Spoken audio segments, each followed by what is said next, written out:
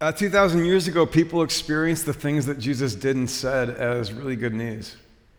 That he had announced something or revealed something, or that something was happening in him that was profound and important and essentially good.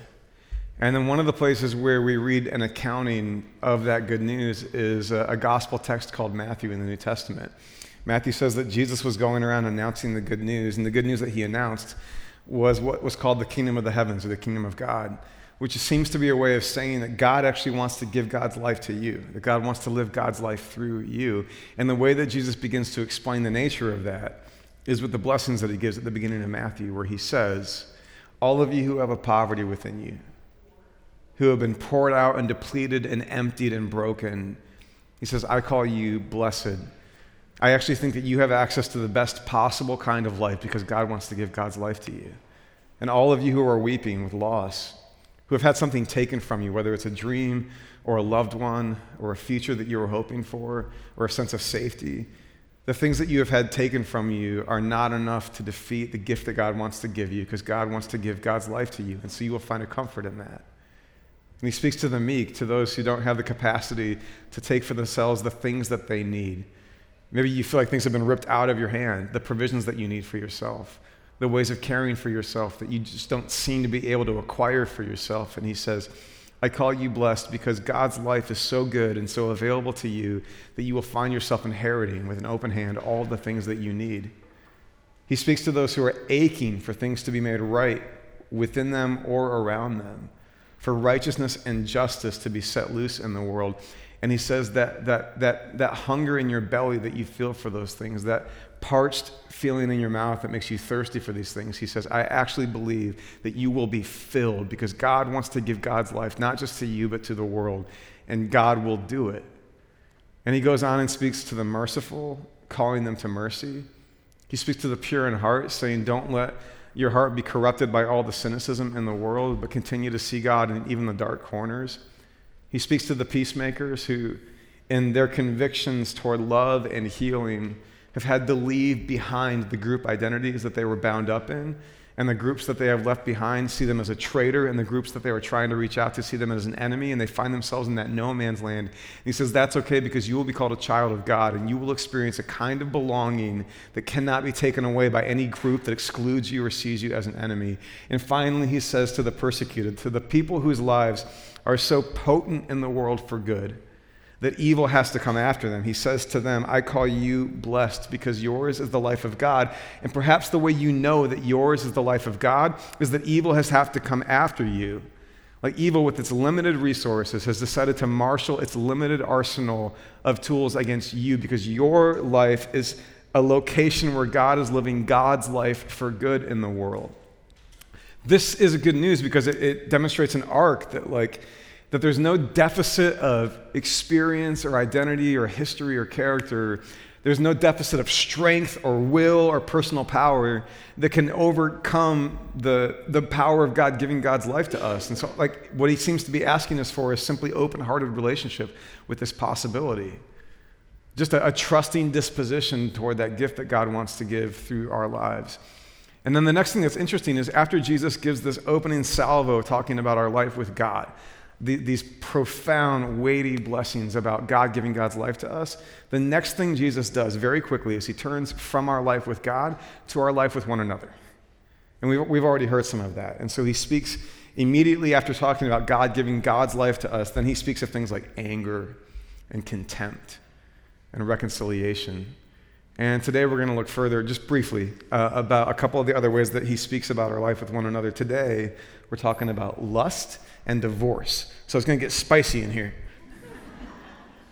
We're going to just do this briefly, but I think we want to hear these words for a moment. Let me show you what Jesus says in Matthew chapter 5, verse 27. You've heard that it was said, you shall not commit adultery. Here Jesus is referring to the law that God gave the Hebrew people, the Israelites, back in the book of Exodus. So you've heard this from the scriptures. But I tell you that anyone who looks at a woman lustfully has already committed adultery with her in his heart. If your right eye causes you to stumble, gouge it out and throw it away. It's better for you to lose one part of your body than for your whole body to be thrown into hell. And if your right hand causes you to stumble, cut it off and throw it away. It's better for you to lose one part of your body than for your whole body to go into hell. Does that feel like good news? I know. This continues to be the feeling that I have as I'm working through the Sermon on the Mount. I hear this opening good news, and then I move further into the teachings, and it doesn't always feel like good news. And so let's just talk about this a little bit. Is this just like some challenging standard that feels really impossible for all of us who are normal human beings? Well, a couple of observations. First observation that's really important.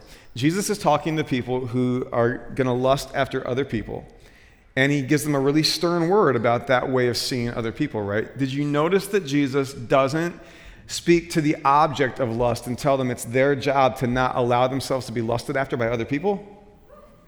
This is an important word in the current context, especially for women, because there's a lot of discourse that's happened in Christian spaces that rather than taking Jesus' very clear teaching, that was a weird slip, Jesus' very clear teaching, speaking, in this case, it's a somewhat gendered sort of teaching, right? He's clearly, especially like, hey, men, you should not be lusting after women, and if you have a problem with that, you need to deal with your problem with that. It's not their problem, it's your problem. Word? All right, good. So that's the first observation. That's really important because way too many women in particular have been made to feel that who they are or what their body is or the way that they show up in the world is responsible for the bad decisions that men have made, and that's not okay. And Jesus doesn't seem to have any thought of that in the teaching that he gives on these things. All right, moving on. What about the challenge of raw attraction? We had the same question when we heard Jesus' teaching about anger, right? I know. When Jesus says don't be angry, the first thought you might have is well, what do we do with anger? Because anger is part of being human. And here, you might be asking, is Jesus just talking about attraction? Are we supposed to pretend that doesn't happen? Well, the problem with that might be that you just end up with a kind of repressed relationship with a very normal human part of yourself and the way that you see, people around you, right? I mean, you do know, by the way, that, your capacity to be attracted to another person is good and normal and even sacred. I mean, if we didn't have that capacity for that kind of thing, we wouldn't all be here today now, would we? Right? We need to call out the fact that, human beings are made sexual. We're made for attraction. Our capacity to be attracted to somebody else is a gift. It's part of this larger package of human relationship, and I think it's inherently beautiful and powerful. And I think sometimes in preaching on things like lust, we almost imply that God thinks it's gross that we have that capacity, right? That's some of those thoughts that naturally sort of come up in the human mind when you see another person. That the very fact that you are wired for those kinds of thoughts is somehow off-putting to God. But I don't think that's the case here. I think Jesus is talking about something else. And to get at what I think he's actually talking about, let me do a little bit of word work with you for a moment. Let me put a Greek word on the screen. This word is a fancy one. Let me get it right. I think it's pronounced epithemesai. You want to try saying that? No, don't, because that could go badly. I'll just say it for you. Epithemesai, okay? The reason I put this word in front of you is it goes back to the text that Jesus is working with when he says things like, you have heard it said. So hang with me for a moment. When Jesus says, you have heard it said, do not commit adultery, he's quoting from the Old Testament 10 Commandments, like in the book of Exodus chapter 20, right? Well, the Old Testament 10 Commandments at the time of Jesus had been translated into Greek, and the person writing Matthew's gospel would have been familiar with the Greek translation of those Old Testament commandments, right? And this word epithemesai is the word used for not lusting here in the book of Matthew. So when Jesus says, I don't want you to lust over another person, he says, I don't want you to epithemesai over another person, okay? Well, this word epithemesai also shows up in the Greek translation of those 10 commandments that Jesus is referring to when he does this teaching. And I want to show you the place where it shows up here. This is in the book of Exodus chapter 20, verse 17, where we read, you shall not covet your neighbor's house. You shall not covet your neighbor's wife or his male or female servant or his ox or donkey or anything that belongs to your neighbor. The thing that Jesus is drawing on when he talks about lust and adultery and relationship with one another, this word covet or epithemesai, it doesn't just mean to have an attraction thought toward another person. It doesn't just mean to have a sexual thought about another person. It means to have the kind of thought that brings with it an intent to possess. You know what I mean? When you move from a feeling or a thought that just sort of bubbles up within you to a desire to have that, and when you nurse that desire to have that, That seems to be the thing that Jesus is talking about. And it's really important to call this out, because if we let Jesus lead us into some kind of repressed culture, like other really messed up things happen. Here's an example. Do you know that pornography usage is higher in the Bible Belt than anywhere else in the country? Did you know that alcoholism occurs more frequently among pastors than everybody else in the country? It seems that prohibitive cultures breed a toxic relationship with the thing prohibited. And if we just take Jesus' teaching on lust and try to pretend that we don't have natural thoughts and feelings of attraction toward other people, we're just going to be complicit in that kind of repressive, prohibitive stuff that breeds a more toxic relationship with those things. We don't have time to recount all the headlines that keep coming out about clergy and other leaders who seem to have clearly repressed some stuff, and then it comes out sideways, right? I don't think Jesus is calling to repression. I think he's calling us to something else. I think he's aware of the problems that happen when we decide that you are, when I decide that you are for my possession, you are for my use, you are for my gratification, you are for my exploitation. You are an object that's here for something that does something for me. I think that seems to be the kind of thing that Jesus is talking about, which might be why the word that we have in Jesus' teaching goes back to that text about coveting, about wanting something that isn't yours for your sake, for your gratification. Does that make sense? Jesus, we looked at this when we talked about anger and murder and contempt. Jesus seems throughout his ministry to be painfully aware, deeply aware of what the scripture teaches about humanity. Remember last week we looked at Matthew 9:6, and we read there when the people are coming off the ark that murder is prohibited, not just because murder is bad, but specifically here, whoever sheds human blood, by human shall their blood be shed, for in the image of God has God made mankind. All these teachings, Jesus seems to be working out the idea that God is giving God's life not just to you, but to your neighbor. God is giving God's image not just to you, but to your neighbor. And so our life with God is going to be mediated in our life with one another, which makes it wholly inappropriate to see another human being as an object for your gratification, as a thing for us to possess rather than to honor. And so it's no wonder to me that Jesus has a problem with the kind of ruminating that happens in our minds and the kind of actions that come from that kind of ruminating that we call lust. Now, I'm going to move from the text for a moment and propose a possibility for all of us who might find this to be a difficult teaching. Well, lust is essentially a use of the imagination, right? Well, what if instead of trying to shut down the use of the imagination, you just redirected it and employed it in a redemptive way when you find yourself struggling with those kinds of thoughts or feelings about another person, right? Let me propose two simple ways of redirecting the use of the imagination when you find yourself struggling to take seriously Jesus' command about how we think about one another. First, this, and actually a very, very, very, very prominent pastor shared this with a friend of mine, and I thought it was really useful until that very prominent pastor was found out to have not followed his own advice. But the advice he gave the friend of mine was, hey, if you find yourself fantasizing about a thing you should not do or about a relationship that you should not have or making another person an object for your own gratification, his advice was, don't stop imagining. Imagine it all the way through. Keep going in that imagination, beyond the one night stand, beyond the flirtation, beyond the one bad decision. Keep imagining, what does it feel like to wake up the next day? Keep imagining, what's it like to carry that secret around with you? Keep imagining, what kind of harm might be wrought in the world or in your family or their family if you start by nursing that attraction and making them a possession and deciding that they exist for your gratification. Just use the imagination to keep playing out that scenario. And that very faculty that God has given us that starts with its ability to tempt us toward lust might also be the tool that we can use to remind ourselves of the consequences that happen when we let that stuff run wild in our lives. Keep using the imagination. And also this, maybe use the imagination to help yourself remember that that's a whole person and not just an object that you were thinking about, right?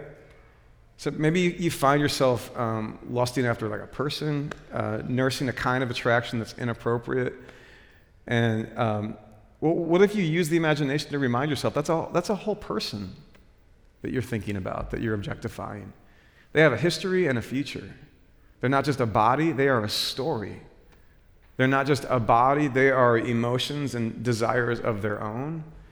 Like what if you took this one-dimensional thing that you have fashioned in your mind that's there for your gratification and used your imagination to remember that they are more than the object that seems really satisfying to you right now? In fact, what if you used your imagination to remind yourself that there's something of God in that person? That God has given God's image to that person. That God is perhaps living God's life in that person. I mean, like, what a beautiful, whole way to think about the people in our lives that we often treat as objects for our own use, right? By the way, I think this is the same kind of operative idea that happens to be expressed in what Jesus says next in Matthew 5. Let me go a little bit further here. He says, "It's been said, anyone who divorces his wife must give her a certificate of divorce. But I tell you that anyone who divorces his wife, except for sexual immorality, makes her the victim of adultery. And anyone who marries a divorced woman commits adultery." Divorce is hard to talk about in church, right? A friend of mine who's a preacher says, every time I preach about divorce, everybody hears the wrong thing. People who have been through a divorce hear shame, but that wasn't the message. And people who need to work harder on their marriage hear some permission, like, give up. And people who have probably really, really important and ample reason to decide that the marriage is done hear that they need to keep showing up in a place that's abusive or not working or really wrong for them to be in anymore. So it's really complicated to talk about divorce, especially when Jay took too long on the announcements to give full time for the kind of space that we need to give to all of this. But can I just give a couple of observations here? First of all, the framework for divorce that Jesus is working in is a very patriarchal system where women are property and men are empowered. That's just a fact of the ancient world. Men at this time and in the ancient law are empowered to essentially dispose of a woman when they're done with her.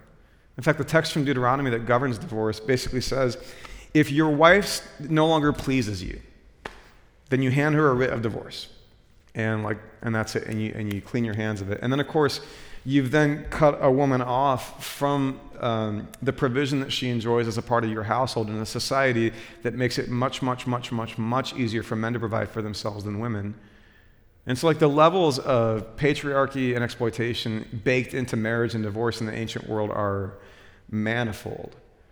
And if there's anything Jesus seems to be doing here, he seems to be trying to stick up for women who are very much the victims of the system of divorce that exists at the time. And again, if we keep seeing evidence of Jesus working out teachings that are predicated on the idea that God is living God's life in your neighbor, God has put God's image in your sister or your brother, God is somehow actually present in the life of the people that you want to exploit or use or dismiss or dispose of, if that seems to be the thread that keeps working its way out, that it shouldn't surprise us that Jesus would look at a system of marriage and divorce that it basically takes women and makes them disposable to men who are done with them, and he has a problem with it. I think that's the thread here that we need to call out. I know there are a lot of really painful marriage stories right here in this room. There are marriages that are still together, but they're not working. There are marriages that have ended. And there are really complicated feelings for many around your own history with some of those things. I hear that. And I want to make sure you know that there's no heartbeat behind this teaching or this community that would ever want to put shame on you or that story. But I also think that it's really helpful to call out again in this moment the power of sticking with a covenant unless you've got good reason to move on, right? Every time I do a wedding ceremony and I officiate, I don't know if I've told you guys this, I cry at every wedding I officiate. I usually cry before the bride and groom cry. I don't know what it is, except I think I do know what it is, because I'm standing there and at this deep frequency level, you just feel the weight of these two human beings.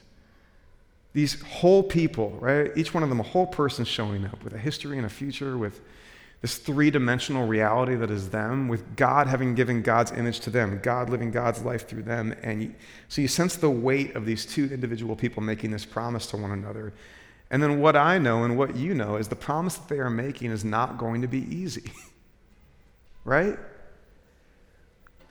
But to use like kind of churchy theological language, like we believe that marriage is a sanctifying thing. That to live up to that promise will help you grow whole and holy in really profound ways, because you will have to love in ways that cost you something, right? I remember growing up, every once in a while, like my mom or my dad, I would catch wind of the fact that marriage was hard for them sometimes. And if I caught wind of the fact that marriage was hard for my mom or my dad on a certain day, when I was younger, that used to rattle me. I would think, oh no, is something wrong with mom and dad's marriage, right? And later in life, I have come to cherish and celebrate some of the glimpses I've had into the ways that loving one another has not always been easy for them. Because it's precisely where love costs you something that love is beautiful and holy and sacred, right? And where to realize that this other human being that you are in relationship with, whether they're not your partner and they're just like the object of your lust from across the room or on a screen, or whether it's your marriage partner, to realize this other human being is a bearer of the sacred image of God. God is living God's life in this person. To honor them is to honor God. Well, that's beautiful work, isn't it? And whether it's Jesus calling us out of contempt and anger, like we heard earlier in the series, or today calling us out of lust and infidelity, I think again and again he is saying, God is living God's life in your neighbor, your enemy, your brother, your sister, your partner. God is giving God's image to your neighbor, your sister, your brother, your enemy, your partner. And so to honor one another and to learn to live in right ways with each other is to honor God and to participate in that life with God. In fact, you might even say this, that curiously, people who are learning to see the image of God in others, and the very act of learning to see the image of God in others, are people who are beginning to live out the image of God in themselves. That there's something about God's life in you that is being expressed as you learn to see God's life in others. There's something about God's image in you that is coming to the surface when you learn to honor the God-given dignity of others. And so I think Jesus is not just concerned about us seeing God in others. He also, because he said, the kingdom of God is yours, the life of God is yours. Now he's trying to show us that the way that we see God in others is precisely the path through which God lives God's life in us.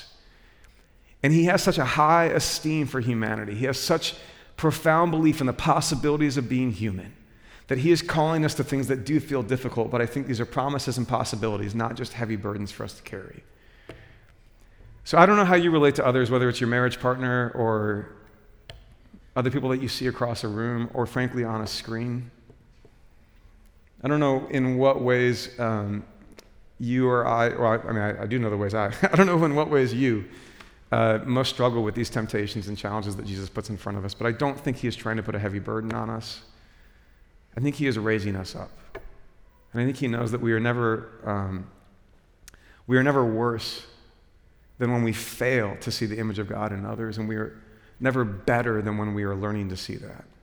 And that in fact, when we do that, the image of God is being lived out in us.